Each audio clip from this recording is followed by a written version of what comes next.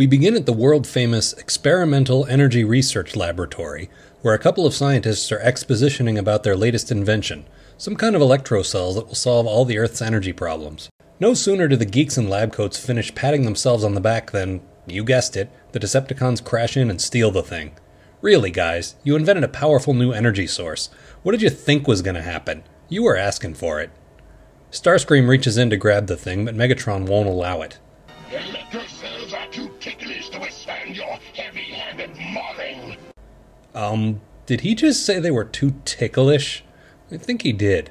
To ensure that no more electrocells can be produced, Megatron destroys the world-famous Experimental Energy Resource Laboratory. But in the finest traditions of the sister show, G.I. Joe, the scientists safely parachute out before the explosion. We cut ahead to some time later. Cliffjumper reports that he spotted the stolen electrocells in a location that Mirage claimed was empty only the day before. I point out the fact that we jumped ahead for a reason.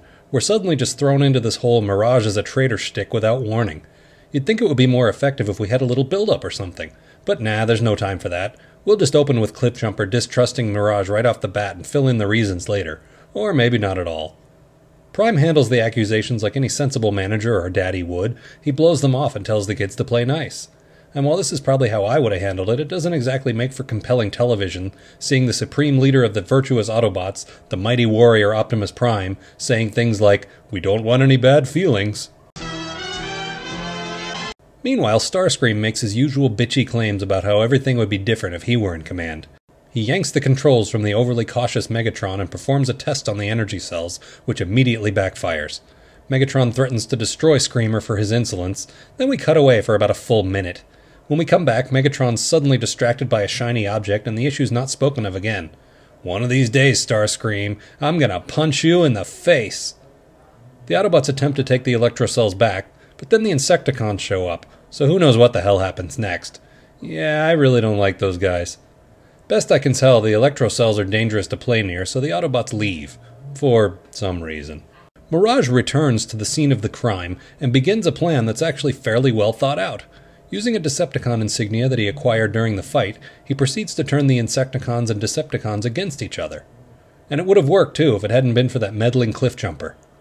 You see, Cliffjumper's played by Casey Kasem, who also did the voice for Shaggy, and Mirage played by Frank Welker, who also did the voice of Freddy. Skip it. Did I mention how much of a beating poor Skywarp takes in this episode? But that's pretty much all I have. Sometimes I run into an episode that's fairly linear, features some decent character development, and on the whole isn't astoundingly ridiculous. But I've watched ahead, and trust me, this won't be happening a lot. And now it's time for this week's science lesson. According to the scientists who created them, electrocells are dangerously unstable and could set off a chain reaction at any moment. But then, maybe not. Hey, they just created the things. You can't expect them to know how they work. An electrocell. Come to Papa. Not so